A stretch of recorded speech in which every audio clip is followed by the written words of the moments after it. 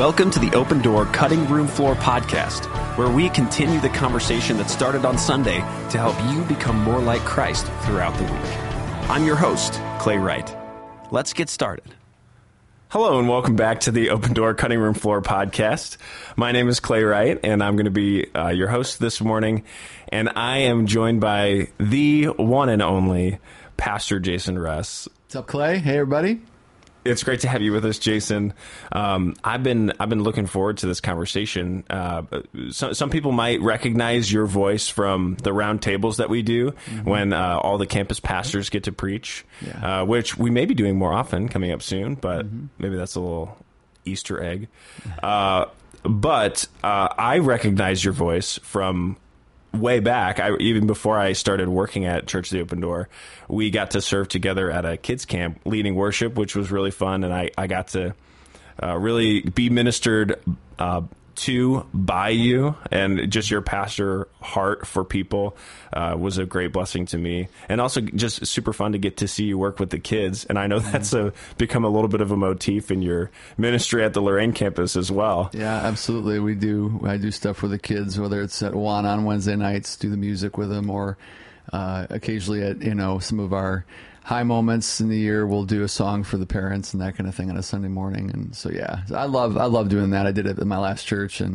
But that's the context that I remember you is as a kid, because some of you may not know that Clay is the same age as my oldest, Lauren. And so I used to watch Clay bump around in the preschool, kindergarten, first grade room. I think you guys tracked pretty much every one of those early classes you were together, and it was just a thrill to watch you guys play. And you were good buddies back then. Oh yeah, and stayed in touch a little bit through the years, every now and then. So you've always had a special place in my heart, which is why I said, dude, you need to come with me to camp and let's hang out, and we had a lot of fun. So. We did.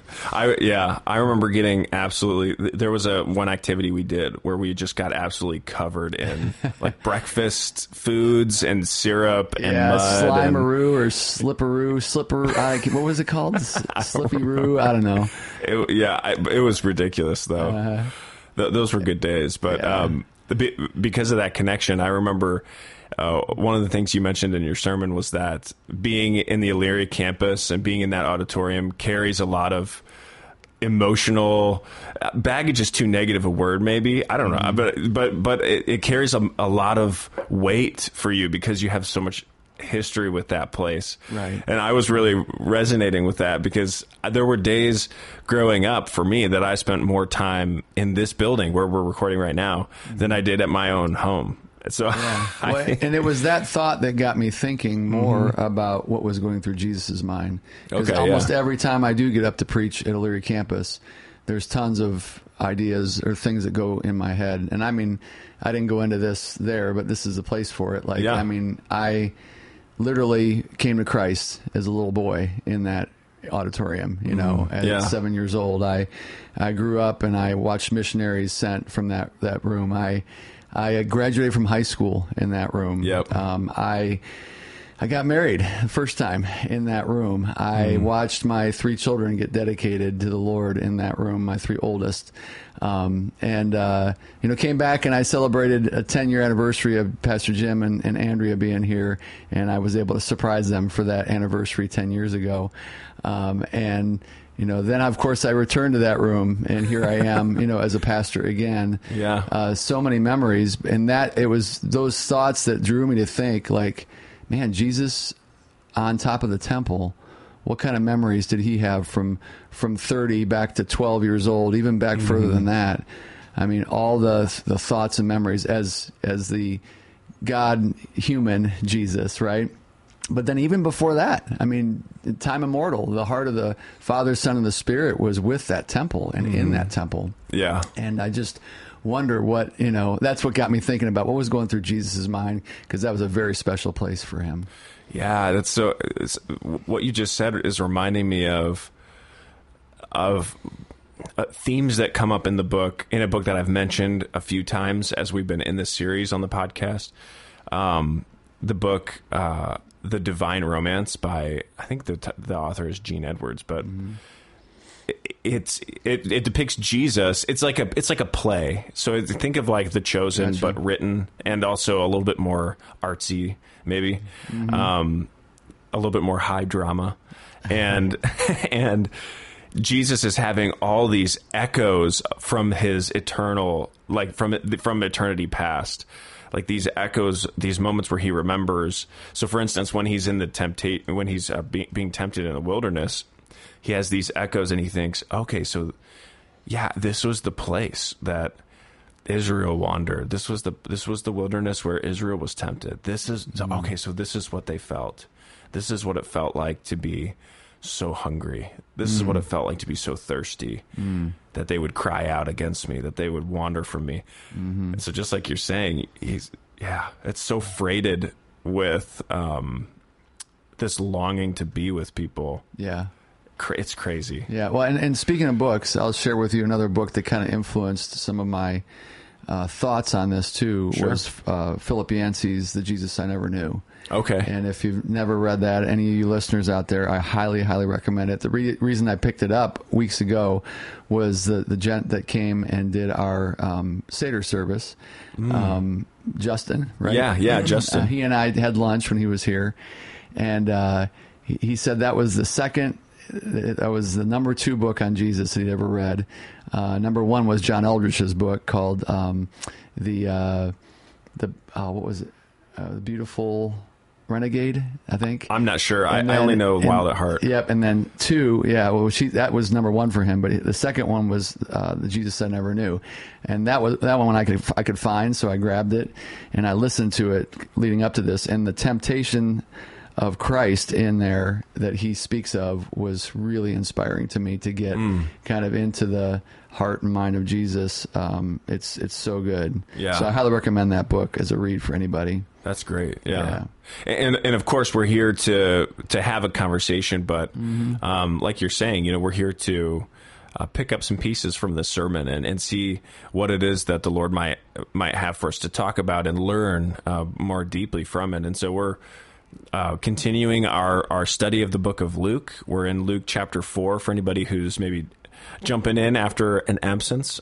Yep. And it's exciting to come to this moment because we're coming to the end of Jesus's wilderness temptations. I loved how you were giving voice to a lot of these fight themes in your sermon. So you were talking about how this is the 3rd round of 3, and Jesus coming to the end of the fight, all these sorts of motifs. I found that language really fun and helpful, just as we're thinking about coming to the end of the series. Yeah, well, boxing and wrestling are both in 3 rounds, so it did strike me. I'm like, wait a minute, this is 3 temptations. It's kind of a pretty good analogy, that. And even the your opening illustration from Rocky about how Jesus, tired as he was, hungry and thirsty as he was, in a moment of, in some sense, vulnerability as he was, he's victorious and he's raising his arms high in this moment of wilderness temptation. I thought that was awesome as well. Yeah, just to try and make the tie between, and that's what Yancey did in his book, was to make that tie between what's happening in this desert. That's the same thing that would be happening in the Garden of Gethsemane 3 years later, and leading right up to then the cross, which is the climax. And then, of course, his resurrection, the ultimate climax. So, I mean, I think that's what really got me thinking, was just tying those together. I almost always saw the desert temptation all by itself, like it was just this own little thing. It was getting Jesus ready for what was coming. But to really see it as part of the whole story, I think was really, really powerful for me. Yeah. Absolutely. And it may be because of that. One thing I noticed that I wanted to ask you about is how much you talked about the enemy, or Satan, or the devil. I don't know why I like to call him the enemy. I just find so I'll refer to the enemy, but we can use the terms interchangeably. I guess there's my little parenthetical. Yeah. But I noticed you talked about it. Like we've been talking about the enemy a little bit over the last couple of weeks, but I feel like you you gave so much good insight into this relationship, and even talking about the backstory. What was the reason behind that? Did it just kind of fall naturally out of your study, or, where did all that conversation or language about the enemy come from for you? I think some of it was just soaking in the whole story. Yeah. That, he was very present in these three temptations. But then I think what influenced a lot too for me was Mark's account of the. Okay. And it's one sentence. Mark talks about the temptation in one sentence, and simply says after the baptism he heads to the wilderness where for 40 days he was tempted. And that one struck me, and I was like, wait a minute. Is it possible that Jesus, that Luke and Matthew were just sharing with us the three top temptations that were thrown at Jesus? And is it possible that for the entire 40 days, Jesus was having to deal with Satan in his ear? And it's very possible, because Mark makes it he doesn't mince words. He just says he was tempted for 40 days. Yeah. And so I think that and then again, reading Philip Yancey, his account of that chapter just influenced the thought in my mind that those temptations didn't stop. And you see shades of those three temptations in moments in Jesus's life going forward. And that's what got me thinking about the whole, like, wow, how is that true in my life? You know what I mean? And so he's very present in our lives. And again, it makes me think of, I didn't share this in the sermon, but that's what this is for, the cutting room floor. I mean, Paul says we don't wrestle against flesh and blood, but against principalities and powers. And you can read that and think to yourself, oh, Paul, he just chewed on too many poppy seeds or something. I don't know.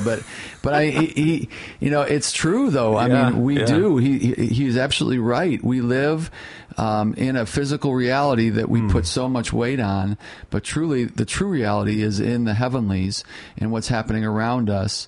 And I feel like more and more God's been showing me that I need to pay attention to that realm more than I do the material. And that's where prayer comes in. That's where the word comes in. That's where seeking God in every moment and surrender comes in. And so that's where God's been. I think that's where some of that's from. And just because the whole series has been, you can't get away from Satan. He's right there with Jesus the whole time through this whole passage.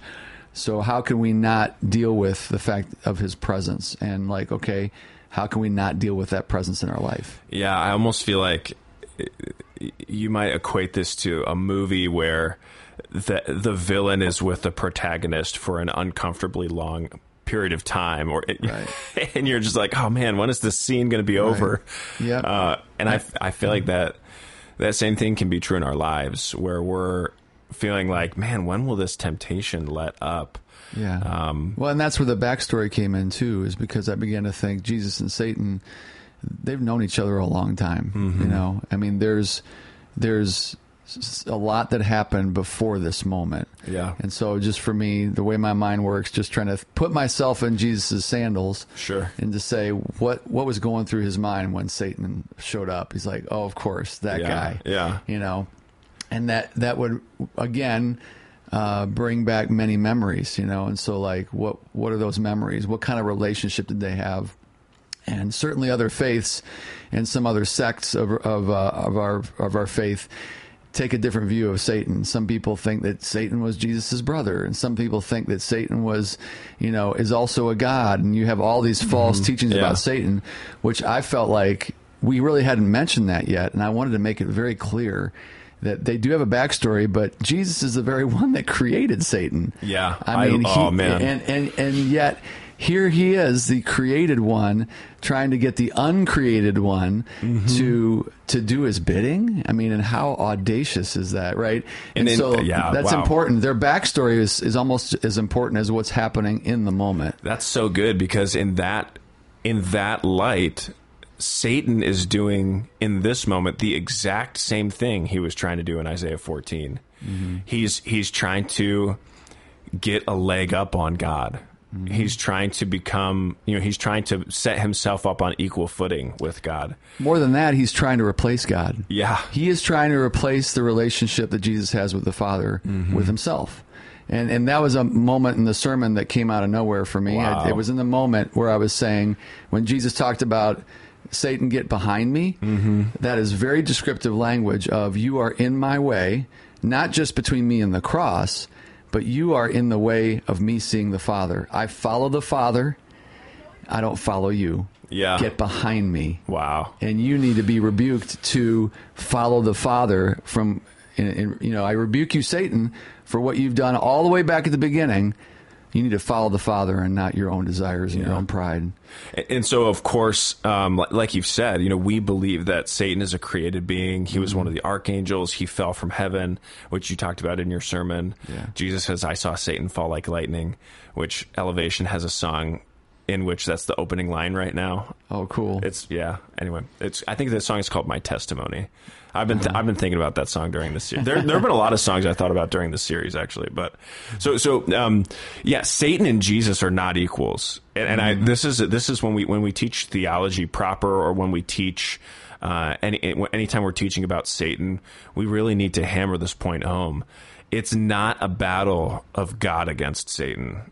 God is in a completely different universe from Satan when it comes to authority and power. Right. Jesus is not the co-equal with Satan. The only analog in Scripture to Satan is Michael the archangel, who is powerful. Like that's the level of power that Satan would have. And God and Jesus and the Holy Spirit are way, way above.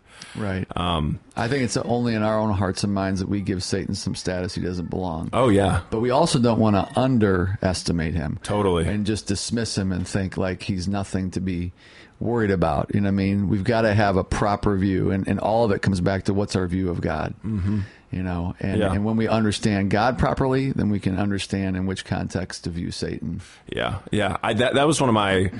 I mentioned that you talked about Satan a lot, but really what I loved about it is how I felt like you right-sized Satan.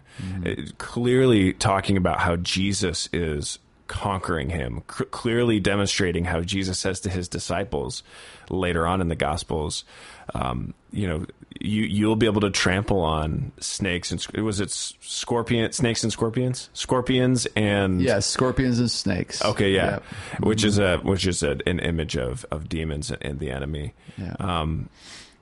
I couldn't help but think about when you were talking about in the beginning of your sermon. Satan doesn't call Jesus by name because he knows who he is, right? I think there's a sense in which, even though he's deluded, even though he's self-deceived, that he recognizes that there's power in the name of Jesus. That the other like lesser demons, you were like, they didn't get the memo about that, and they're calling Jesus the Son of God left and right. And I just imagined. Maybe we've not mentioned the Screw Tape Letters on the podcast by C.S. Lewis, but it's this dialogue between a greater demon and a lesser demon. And I imagined this letter being written from Screw Tape to his nephew, where he's totally reprimanding him for using the name the Son of God, talking to Jesus. It's like, how could you didn't read the handbook? Like, don't you know that Lucifer said, if you are, you idiot, you don't say you are. Yeah. And I think, I think that's so good for us. And yet one of the life group questions I wrote was out of Isaiah 14, because very unfortunately, when it comes to, we read about Satan sort of in his pride, trying to step up, trying to take the place of God in the universe. And we can reprimand that. We can say, like, "Oh man, that's ridiculous. Why? How doesn't he know? How crazy can you be?" And yet, how often do we try to play the same game in the universe of our life, where we're trying to usurp authority? So I think that we're created beings just like Satan is. We're different kinds of beings. We're men and women. Satan's not. And yet we need to, I don't know. It was a good pause for me to think, wow, am I repeating this kind of behavior in my own heart that Satan's practicing? Absolutely. Well, it's why Jesus calls out the Pharisees at one point and says to them, and he draws them into this conclusion kind of subtly, and basically says, "You're following your father's footsteps. You're following your father's." And the Pharisees are like thinking Abraham. They're like, "Well, what are you talking about, our father?" And he's like, "You're following your father Satan's playbook," you know, and they're shocked and offended when Jesus says that. But that's exactly what we can get drawn into, is that we, again, you know, beware if you think the darkness inside of you is light, and yet how deep is that darkness? Jesus said, we got to be careful who we're following. There's only two options. Our father is either God or father is Satan. And that's it, you know, in this world, according to Jesus. Right. Yeah. And so, in this temptation that you're talking about, we haven't talked specifically about the temptation yet. Excuse me, which hopefully if you're listening to the podcast, you've already heard the sermon. So this is like a commentary on it, but, or maybe a deeper conversation into it. But the temptation is that Satan takes Jesus to the high place of the temple, and they look out over Jerusalem, and he says, you know, why don't you jump, cast yourself down, and he quotes scripture to Jesus, and he says, you know, isn't it written that he will command his angels concerning you, and you won't strike your foot against a stone? So just like you unpacked in your sermon, Satan's saying, you don't have to go through all this pain and suffering. You don't have to live this long life of humiliation to get people to recognize that you're Messiah. You could just do it right now. Just jump off this building. God will save you because he needs you. And if he's really there, then you'll be fine. And people will look at you. People will praise you. No need for that silly, you know, crucifixion business. And so there's a lot of really cool things to draw out in that. Yeah. One of which is the fact that Satan, for the first time in the temptations, is quoting scripture, right? Which you drew out. Yeah.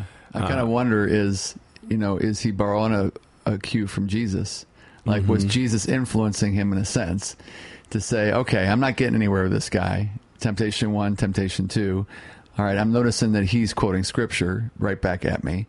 So I can do that, and I'll use scripture and see if I can entice him by using the word of God. I can tell he has a heart for the word of God, so let me use the word of God to get him, to entice him against God. Isn't that just man, that's just like, it's hard, slippery. And it almost makes you think about, because of course, like, we need to be self-reflective as church leaders, right?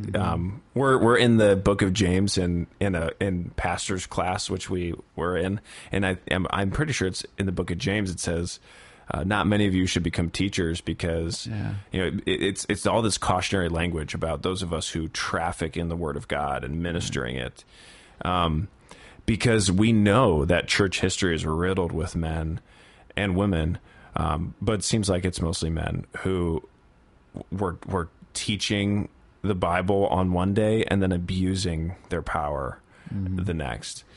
And so it's this hard reality that you can quote scripture, you can know scripture, and yet not be transformed by it. You know, it's like this really troubling reality that I think we deal with as believers. It's that form of godliness, but denying its power. Yes, that Scripture talks about. Yeah, and so I think that Satan's one of his favorite things to do. I mean, whole movements, whole sects, and what's the word for it? Cults have been born out of people taking a section or a verse or something like that and just running with it, and not properly understanding it in its context or in the whole revelation of the Bible, and many horrible things have happened because of that. But Satan loves to do that. Yeah. It's interesting because we can even look at Psalm 91, which Satan is quoting, and we can think, was Satan right? You know, is he quoting the Bible well? And I I haven't studied it a ton. Maybe you can shed some light on that. It almost sounds like he's kind of spot on. Well, it's a direct quote. Yeah. It really is. Right. No, of course he knows the scriptures, but like, yeah. Is he right in applying it?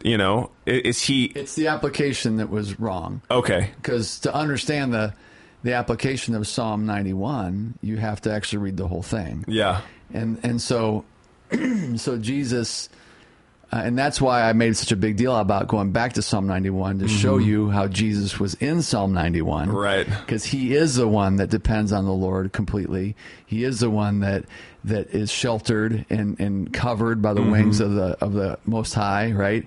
And because of that, he is the one that can receive those promises of protection and being lifted up by angels. Yeah. But in the way that God will do it in his timing. Sure. Not in the way that Satan is trying to force God to make it happen. Right. And that's the tension that we have, is we want to try and make things happen and force things to happen. And that's the heart of Satan right there. So, it's kind of like the old, you gotta, if you're going to fight the battle well, it's like the art of war, you got to know your enemy, and so a lot of the temptations is a real revelation of understanding how Satan works. Yeah. And so if we're going to be wise, we've got to know our enemy in a healthy way. And Jesus knew his enemy, and he knew he was ready for the wielding of Scripture. He was probably kind of like giving him an attaboy in a way, like, hey, that's a good quote. But you know what? Don't test the Lord your God. But yeah. So it's stunning to me the many ways that Satan will try to get at us, and it's but comforting at the same time to know that he tried everything. He threw everything at Jesus, the kitchen sink and all, and to know that Jesus withstood that. Man, that's what elevated this sermon for me, was just like the importance of us to watch how Jesus does it. Yeah, absolutely. So, yeah. And so then before we move on, I want to ask, is how can we know Scripture in a way that's different than how Satan knows Scripture? How can we know Scripture in a way that's not just a form of godliness, but is receiving its power rather than denying it, which is what Satan is doing. He's trying to, twist Scripture into his own, toward his own benefit. And I think, like you said, I think we're in danger of the same kind of stuff. So how can we? Any thoughts on that? How can we know the Scriptures, or how can we engage with the Bible? I think one of the things that I would make a distinction is just comparing Jesus to Satan really helps us there, because what you see in Satan's approach to Scripture, it's very academic, right? Where he can quote many passages, and the Bible to him is simply another great book of the past. And so I can know it, I can memorize it, I can use it for my purposes. Yeah. And that's the key, my purposes. So it was academic for him. And so beware of the Bible becoming just an academic effort for you. Interesting. Yeah. Versus Jesus, where what you see is that the Bible was, the Scriptures were transformative. And so it wasn't just something that Jesus read and knew in the head. He sat and allowed that to transform his heart. And so that's part of why he was even in the desert for 40 days, was to allow the Word of God that he'd grown up around, gone as his habit was to the synagogue, and let that Word transform his heart. Yeah. And so beware of it just being an academic pursuit, but may it be something that you seek the Holy Spirit, depend on him, transform me by this Word, Lord, which is so, so important. That's the big difference between Satan and Jesus. It's almost like Satan is reading it like a law textbook, and he's just trying to find the right.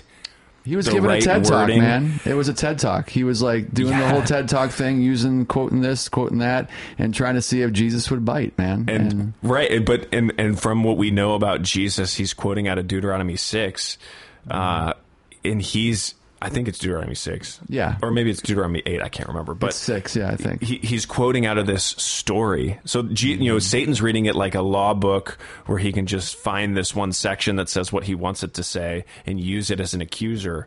Whereas Jesus is reading it as a story, and he's getting to know God's heart and his plan. Wow. Yeah, that's good. I hope it's true of me that I'm not trying to use the scriptures to excuse myself or to gain something, but that it's changing my heart. Well, I think another big distinction is that Satan's motives, his motives behind using that verse, was to force God's hand. Yeah, was to make God do something for his purposes, whereas Jesus was receiving the scripture and meditating on it and using it in a way to depend on, to fall upon into the hands of God. Yeah. Totally different mindset, you know? So it's interesting. Yeah. Yeah. And then one other thing I wanted to point out that you mentioned earlier is how Jesus recognizes Satan's voice later on after these temptations, and that this is not the end of the temptations for Jesus. This was one of your application points. And so in Matthew 16, when he says to Peter, "Get behind me," he's seeing that same voice playing out. And so I wanted to ask, just as a practical point, how can we recognize in our own life the voice of the enemy or those temptations? Is it just as simple as, sort of recognizing his schemes and then keeping an eye out for them? Or how have you found ways to recognize that in your own life? Well, first of all, I'll just say that when we are disconnected from the Word of God, not hearing, not sitting under biblical preaching and teaching, not pursuing the scripture at all in our daily life, when we're not really praying except for maybe at our meals, then all our thoughts in our mind, everything in our experience just becomes white noise. And white noise is Satan's playground. And he will speak, he will whisper, he will give us thoughts. And not to say that the Spirit of God won't be involved in our world, because he will speak into that. But I'm telling you, it increases the amount of opportunity for him to speak into our hearts. But if we want to become more aware of his speaking, and then we dig into the Word daily, we begin to pray, we seek the Lord and sit under good preaching and teaching of biblical preachers. And then what happens is that, as a matter of fact, we begin to see the contrast. The white noise dissipates, and all of a sudden I start to see things as black and white. Right. And I can decipher, and it goes right back to what Jesus said, "I am the good shepherd," and my sheep know my voice. Well, how are we going to know the voice of Jesus if we don't read what he said and hear from his voice and look at his example? And as Jesus himself said, he's throughout Scripture. So we look for Jesus from Genesis to Revelation, and we can feed off of that. And the more we get to know Jesus, the more we get to know our shepherd's voice, the easier it is to know when the voice is Satan. But the thing that should make us tremble a little bit is the fact that we don't realize how much we do listen to the enemy's voice and his minions, and that should keep us watchful, keep us on our guard, because he's just all around. And why did Jesus talk to his disciples so much? All the way up to the garden, be watchful and pray that you don't fall into temptation. He said that because, it is imperative that we are like those watchmen. We are watching all the time because his voice is always there. So Jesus modeled it for us. Staying tight to the Father, staying in that relationship helps us to see the voices in their proper light. Yeah, that's great. As a final note, and then we'll wrap up here pretty shortly, but I know that one of your application points under things that we can learn from being ringside, which I thought was such good language. We're getting this front row seat into this intimate moment that Jesus is having. one of the lessons is that temptation will continue, and that just like we just talked about, it's going to continue for Jesus throughout his life. Mm-hmm. And yet, sort of the counterpoint to that, you also made in the sermon, which is that temptation has an end, and that Satan's trying to get Jesus to call down these angels to protect him and help him out, when in reality, the angels were right there waiting for the temptations to be over. Right. And yet, very often we're tempted to, we hit we short circuit. That's some language that Charlie used, but we bail out early on in temptation. And we don't recognize that God knows exactly what we need. He's waiting in the wings, all these sorts of things. And so as we kind of move forward from the temptations of Jesus, and we're going to look in verse 14 next week, still in the Fighting for Your Life series, but we'll be just in verse 14. So as we move past the temptations of Jesus, how can we be encouraged in our own life? As you were preaching this sermon and studying for the sermon and thinking about the folks that you're ministering to, temptation is going to continue in our lives, but temptation also has an end. So what's your hope for us with these ringside lessons? What's your hope? What are you praying to be developed and to happen in the hearts and minds of the folks at Church of the Open Door? I think in my journey with Christ, there's been many moments where I'm kind of like always waiting for the next shoe to drop in my walk with Christ. It's like things are good right now, but then what's coming next? It's going to go wrong. You know what I mean?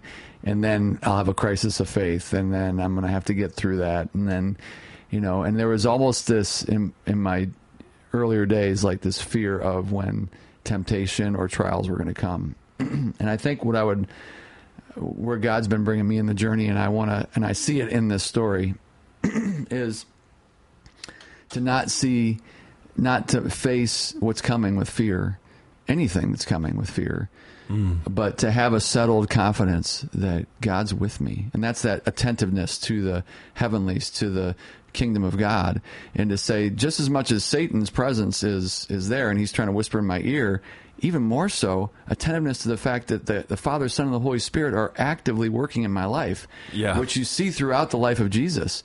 The Holy Spirit and the Father were not absent in the desert. They went with Jesus from the Jordan into the desert.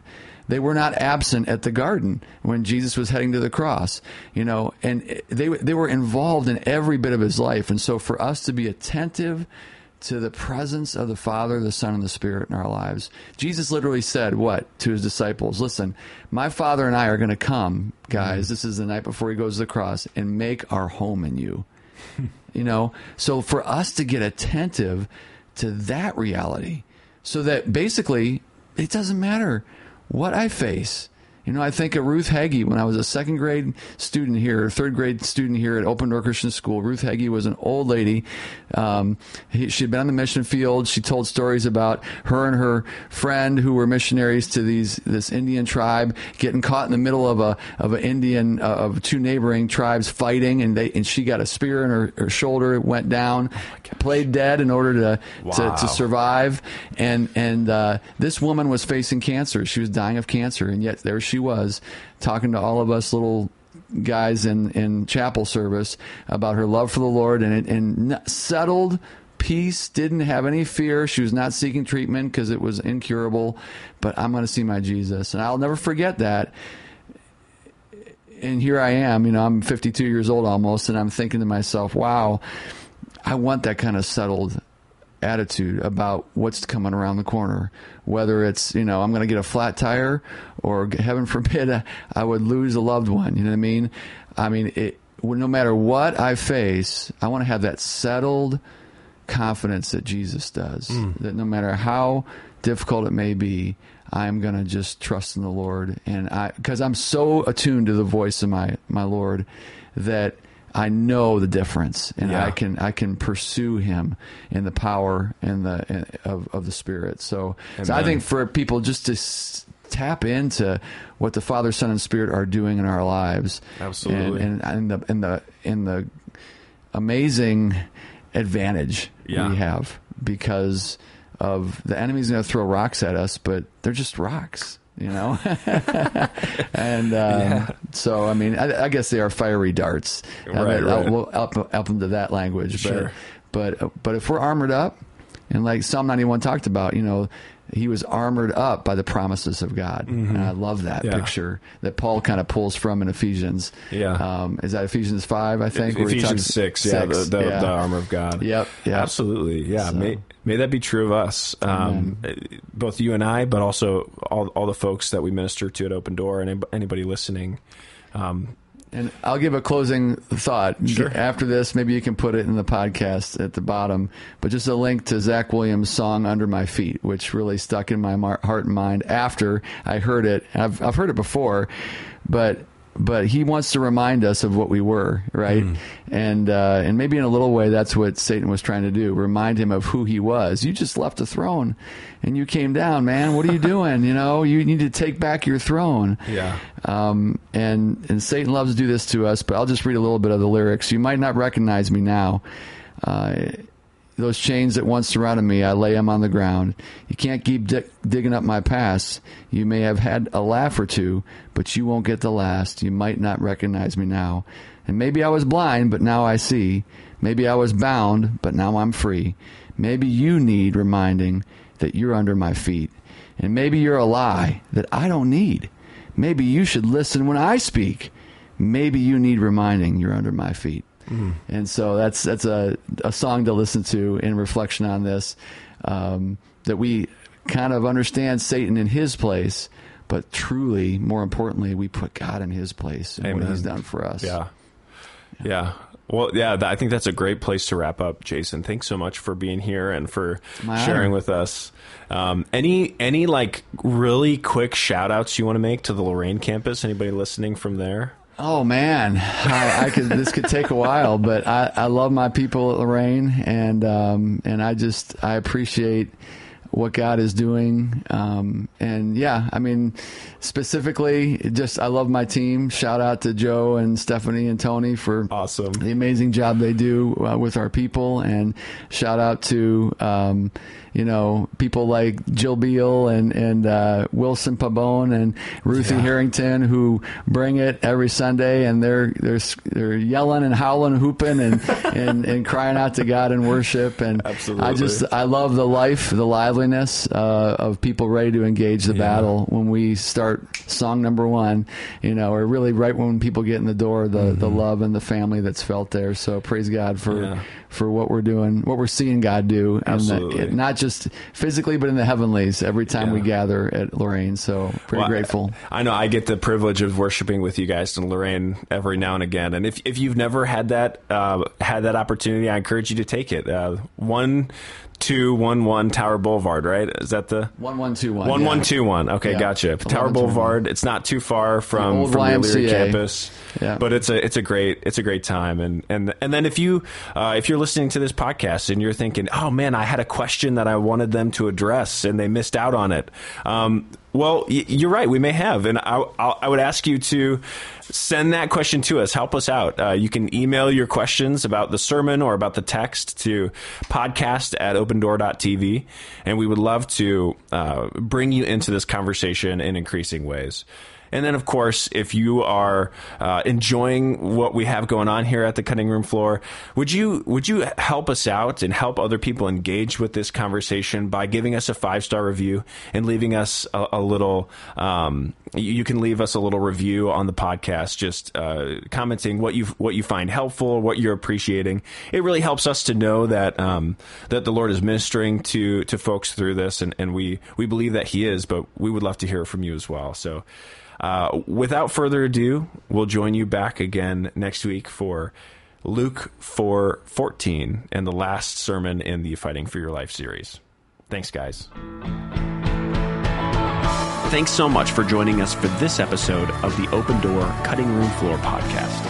But don't let the conversation end here. Find a group where you can deepen your roots at connect.opendoor.tv. And don't forget to submit your questions to podcast@opendoor.tv. Have a great week, and we'll see you Sunday.